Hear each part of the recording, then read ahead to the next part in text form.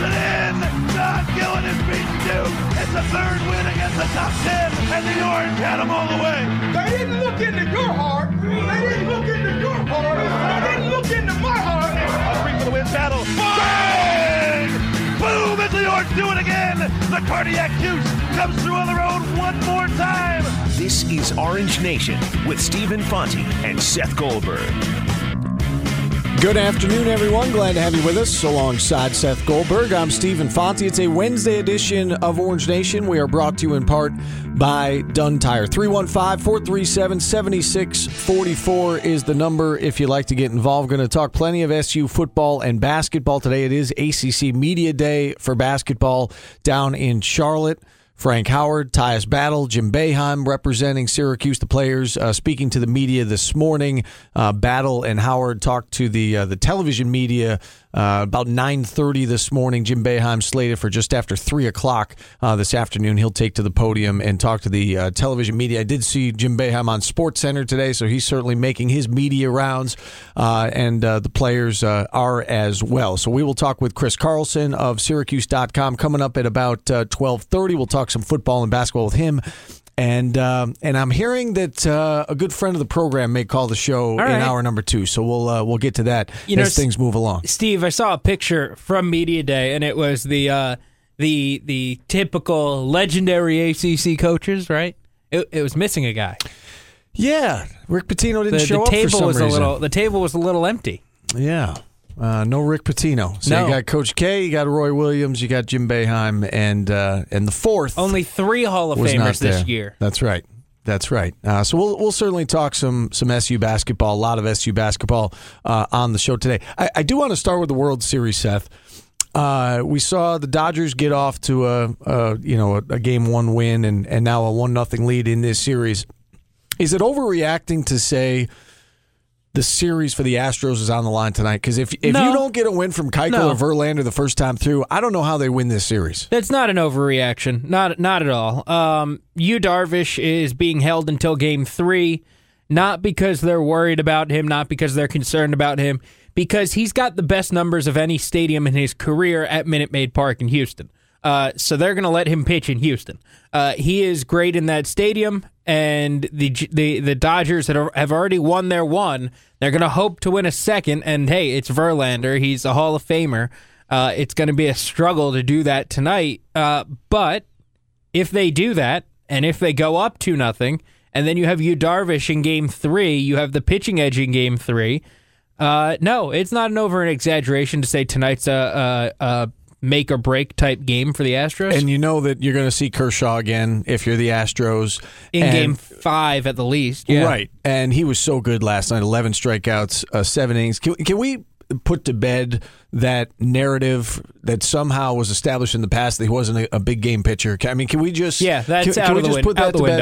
Out the window. I thought it was last year. I thought it was unfair after what he did in the playoffs last year when he came in and not only pitched great in the NLDS, but then picked up the save in Game 5 to push the Dodgers to the NLCS. You heard it again this year, Seth. We heard it this postseason. I know, but to me, like, that narrative should have been dead. Absolutely. If not long before last year, like, it should have been done. How about this? The narrative should have never been established. It's Kershaw. Look, he's one of the best pitchers in the game, if not the best pitcher in the game. But at the same time, At the same time, he did struggle in the postseason early on in his career, and it skewed his whole numbers. Last night, he was incredible. I legitimately thought he was going to throw a no-hitter. Like, when he came out and he was as sharp as he was, I was like, oh, he might do something that doesn't happen in a World Series game. And he only gave up, 3 hits? He was 3 hits, incredible 7 innings. over those 7 innings. He was striking people out. He is such a pleasure to watch. He's such a fun guy to watch pitch. That just the way he throws, he works quickly. He's got pace to him, and he's just striking people out. He's just mowing people down. First pitcher this year to strike out 11 Astros. That did not happen with the Houston Astros all season. He had the most strikeouts in a World Series game for the Dodgers since Sandy Koufax. Yeah. That's going back a bit. And I know that they haven't played in a World Series in 30 years. Smaller sample size. But at the same still. time, if you're doing something for the first time since Sandy Koufax, you're doing something right. Can I get something off my chest? Can we stop saying when a guy gives up a home run that, like Dallas Keuchel, he pitched very well last night, and I was listening to another sports radio talk show earlier today, and they said, he made just 2 mistakes, and the Dodgers made him pay for both of them. Can we ever just give credit to the batter? I don't think he made a mistake to Justin Turner. Either do I. And even the first pitch. I think Turner just beat him. And even the first pitch of the game to Chris Taylor, it's a fastball. It's down and in. It's not like he hung a curveball over the plate. Right. I get that is a mistake. That is a mistake. Okay, yes. But if you hit your spot, you're trying to come in on a guy, you throw a first pitch strike, it's a fastball, and the guy hits it out of the park. Can we stop saying he made a mistake and the Dodgers made him pay? Yeah, I thought this was really cool, and if it's online, I would imagine it is. On SportsCenter last night, they had Charlie Blackmon, who's on the Rockies, in studio, and they looked at Justin Turner's first 3 at-bats. First at-bat, he struck out swinging on a cutter. Second one, he popped up foul on a cutter. Third at-bat, he comes out with a different bat, with a different model bat. It was his home run bat. And then hits the home run. So it was, to your point, he didn't get beat. Keuchel didn't make a mistake. Turner... And the home run was on a cutter, by the way. Right, and it was on the same pitch. It was on the same exact pitch that he had popped out one at-bat previous. So it was not that Keuchel made a mistake. It was that Turner made an adjustment and came out and was like, oh, this is what I have to do, and I'm going to beat you, and he did. It just drives me crazy that... It's like every touchdown that a defense gives up in football, it's not because there was a breakdown. Not every time. Sometimes it could just be good execution by the offense. And oh, by the way, as good as Kershaw and Keuchel were last night, I'm sure they made a couple of mistakes that maybe the opponent did not take advantage of. For instance, sure.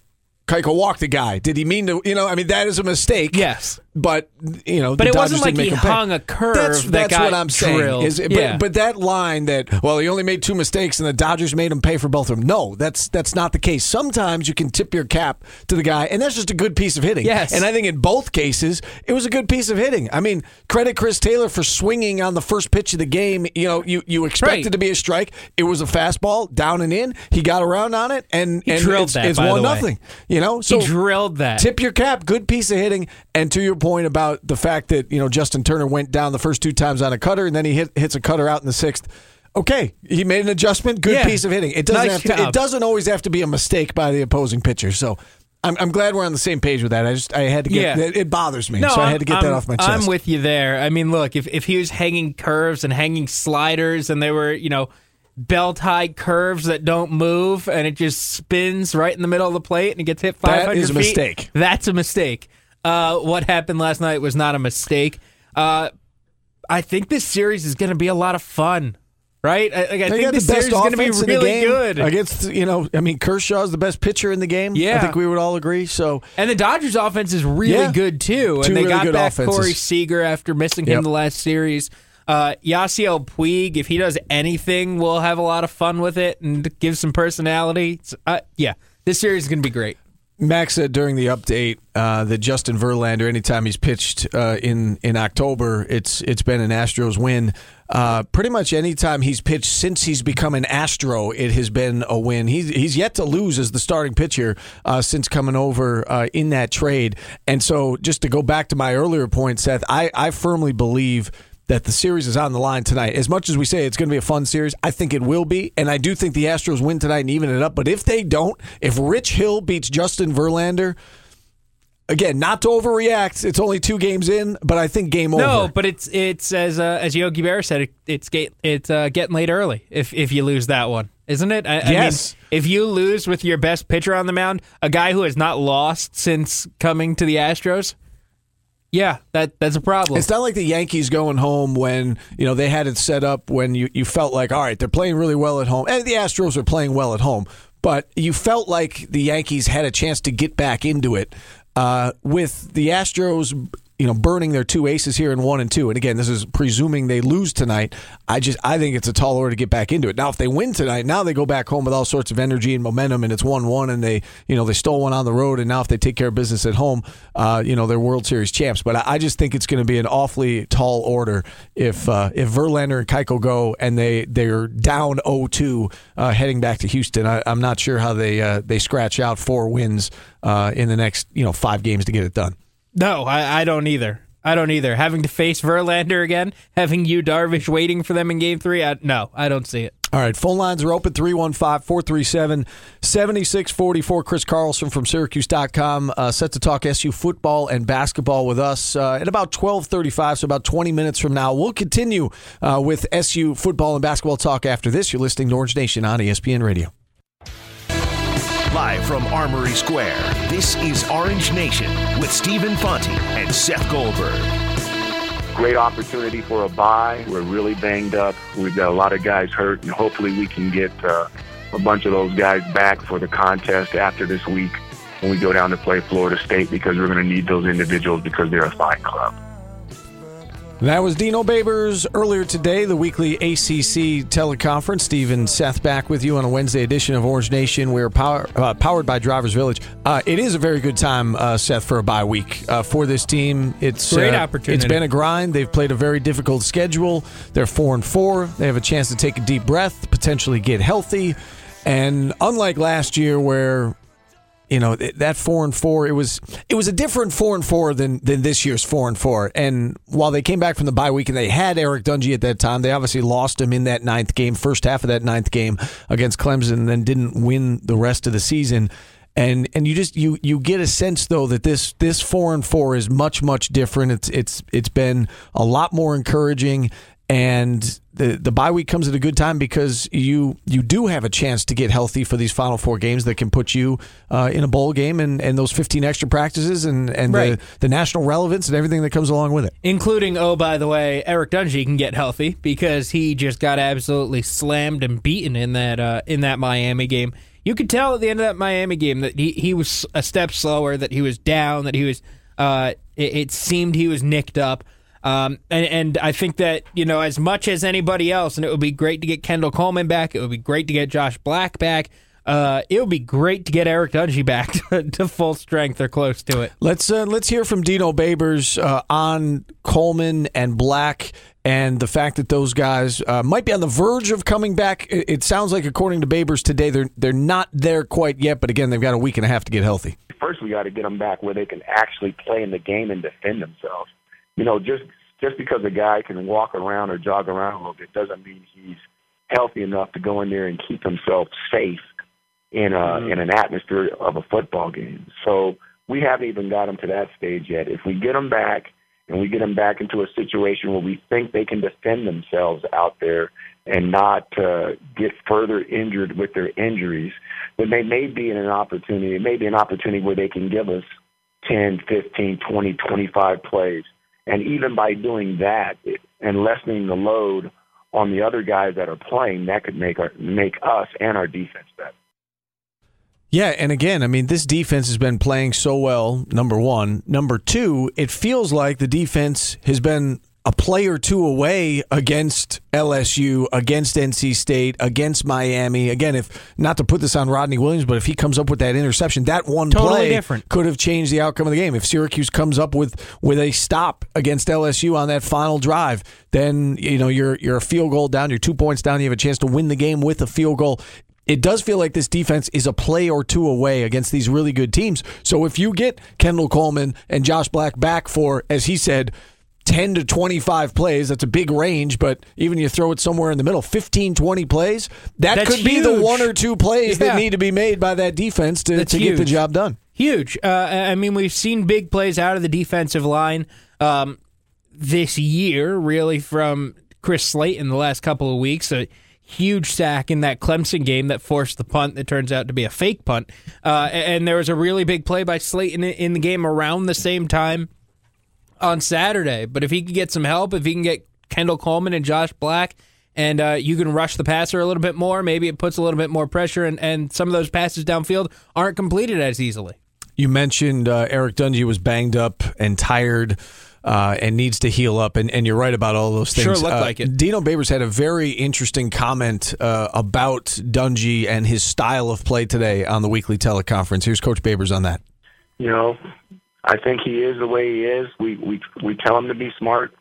We try. You don't want to take the spirit out of the horse, but you do want to put a saddle on him, and you want to ride him, and you want to have a horse that's special.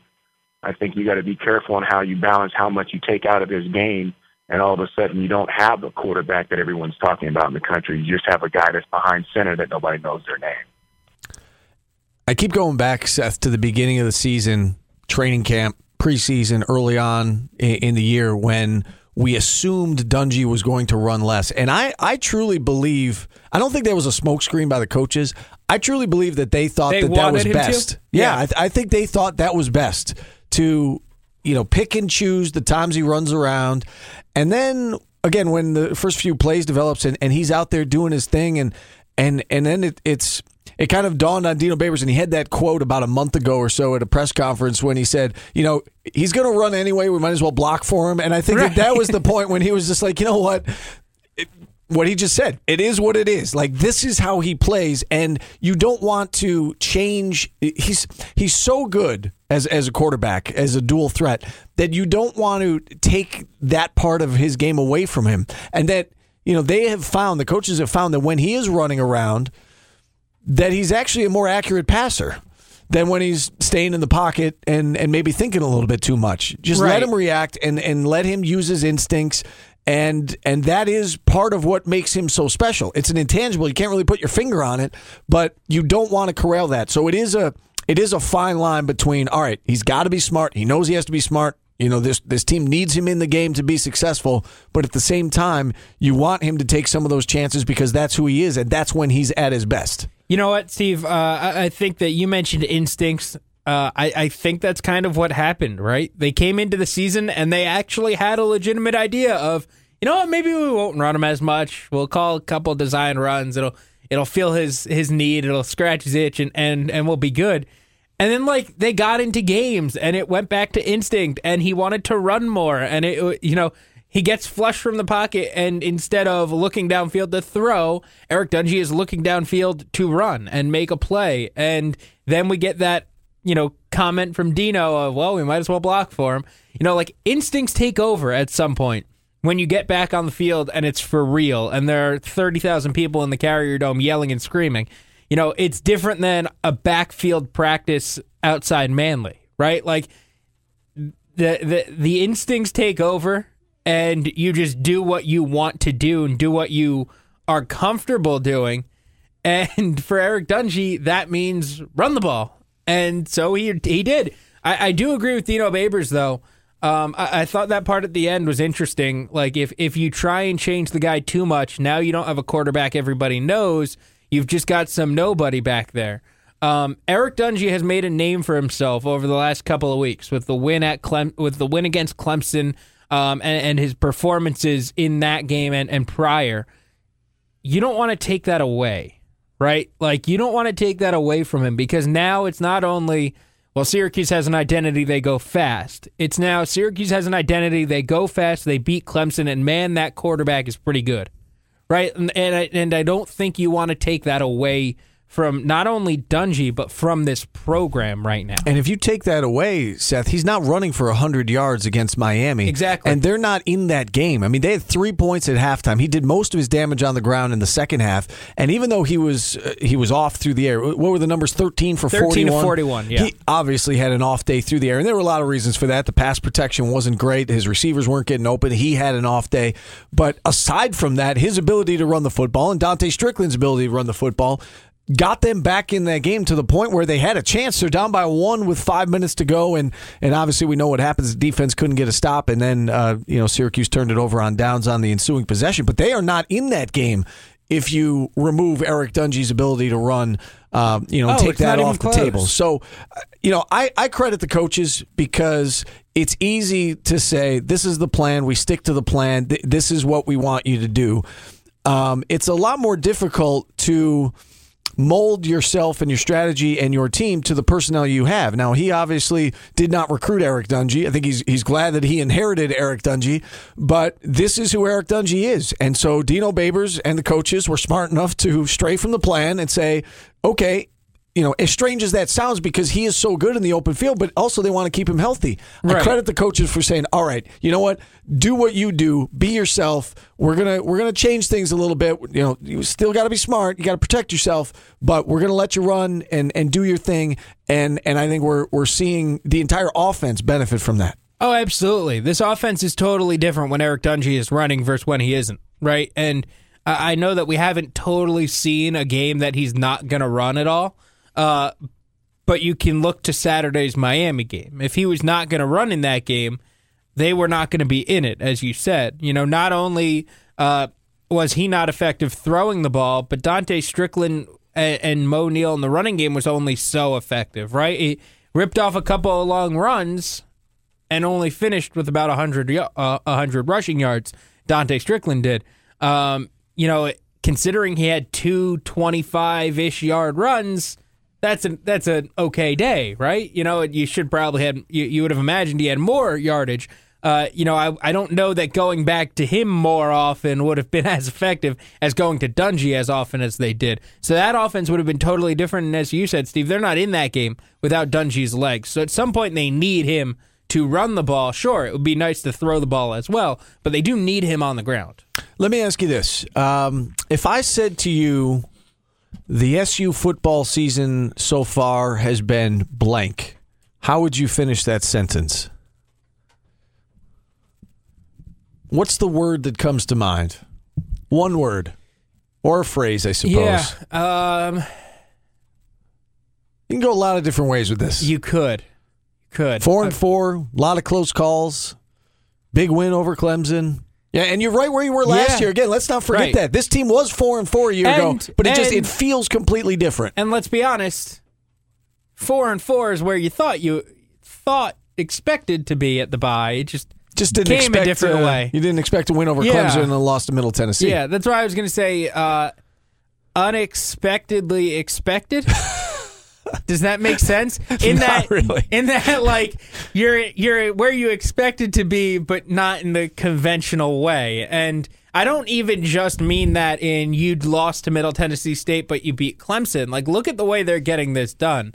It isn't necessarily offense first, right? This defense has been really good this year. The defense has grown a lot, and more often than not, we've found ourselves on Mondays and on post-game shows, in my case, saying, well, if the offense could have done a little bit more, if the offense could have helped their cause. It hasn't been, for the most part, it has not been, well, the defense didn't show up, which we saw so many times last year.